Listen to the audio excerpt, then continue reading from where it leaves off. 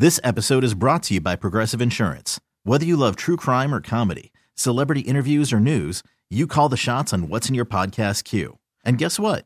Now you can call them on your auto insurance too with the Name Your Price tool from Progressive. It works just the way it sounds. You tell Progressive how much you want to pay for car insurance, and they'll show you coverage options that fit your budget. Get your quote today at Progressive.com to join the over 28 million drivers who trust Progressive. Progressive Casualty Insurance Company and Affiliates. Price and coverage match limited by state law. Hiring for your small business? If you're not looking for professionals on LinkedIn, you're looking in the wrong place. That's like looking for your car keys in a fish tank. LinkedIn helps you hire professionals you can't find anywhere else, even those who aren't actively searching for a new job but might be open to the perfect role. In a given month, over 70% of LinkedIn users don't even visit other leading job sites. So start looking in the right place. With LinkedIn, you can hire professionals like a professional. Post your free job on linkedin.com/recommend today. Checking in this morning on Starphone, the host of the Emmy Award-winning Dr. Oz Show. What a coincidence. He hosts the Dr. Oz Show, and he is Dr. Oz. Good morning, my friend. Good morning. How are you guys doing? Oh, it's a very difficult week to be on the radio. I got to tell you that right now. It's in New York City. Yeah. Well, it's difficult on television, too. It is, I'm sure. All these memes I'm getting now about how 2020 is just a different kind of an experience. It's been tough at so many levels. And, hey, it's also hard to put the pieces together. Just when you're trying to get your arms around one crisis, another one comes up, and all of them justified. All of them just reflections of deeper problems we've been trying to cope with.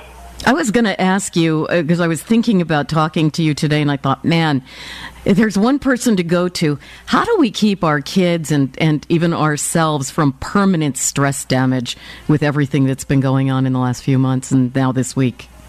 Well, we're going to have PTSD. That goes without saying. But PTSD, post-traumatic stress disorder, happens because you sort of relive the bad moments.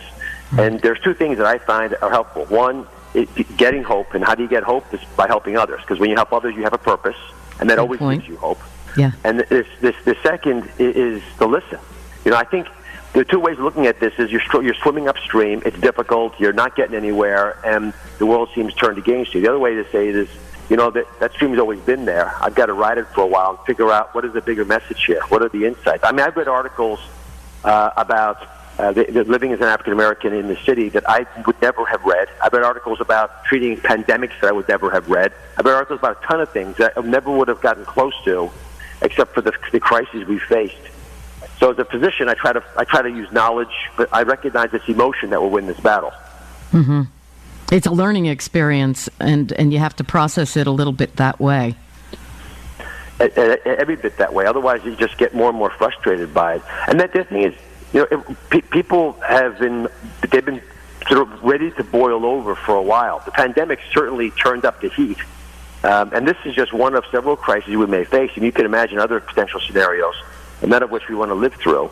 But I think it's forcing our country to come to grips with issues that we've swept under the rug for a while. And there's hopefully some therapy. As a surgeon, I'll equate it to an infection. We know something's there. It's beginning to boil, but you haven't really dealt with it. And sometimes you just got to take the scalpel and lance it and let the pus drain out and let the wound heal. And you don't want to do it. Yeah. The patient doesn't want it, but you got to do it. I hate to, the metaphor is pretty graphic, but it's literally what we sometimes do to save lives. No, it's true. It is true.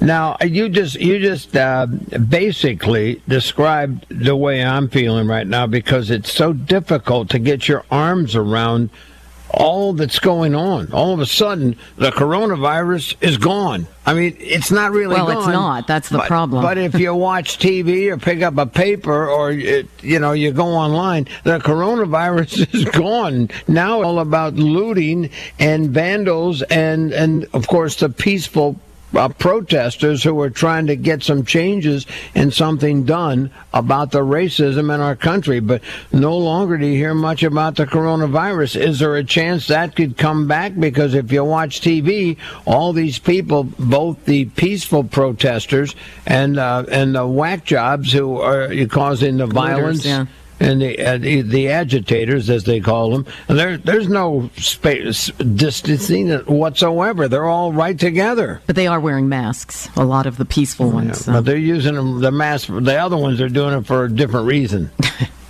Well, I think anyone who's walking in one of these marches needs to get tested for COVID-19 next week. They ought to quarantine themselves. They desperately need to stay away from vulnerable people and their families because you're right, there's going to be exposure. That stated, most of the demonstrators are young and probably healthy, and for that reason, they personally won't pay the big price. It's sort of like getting mad at the college students, for hanging on the beach. It's unwise because you're putting your families at risk, but you personally aren't going to pay the big price just because the virus tends to spare young people. But can I go back to something you said, Scott, because you're so on top of this. It is true that the news cycle has moved on, but COVID-19 is, I think, completely related to what we're going through now. It's a very frustrated people. All of our coping strategies have been taken away from us. I mean, think about it. When's the last time you danced or had a good time or did something that you just thought was really cool and a positive life experience? You combine that with unemployment, a lack of destiny, a lack of sense of knowing where you're going, so you don't control where you're headed, and then you add the reprehensible actions. And people dying, and all of a sudden you've got understandable, kindling for these riots to come up. And I think that they are directly related. You asked me a specific question: will the COVID-19 come back in a big way? I don't believe so. I think we've learned as a nation the key things that we know work in hospitals to keep us from spreading the infection within the hospital. It's basically wear a mask or stay 6 feet away from somebody else. This episode is brought to you by Progressive Insurance. Whether you love true crime or comedy, celebrity interviews or news, you call the shots on what's in your podcast queue. And guess what?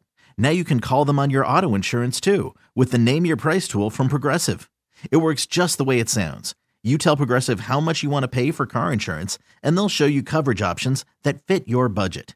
Get your quote today at Progressive.com to join the over 28 million drivers who trust Progressive.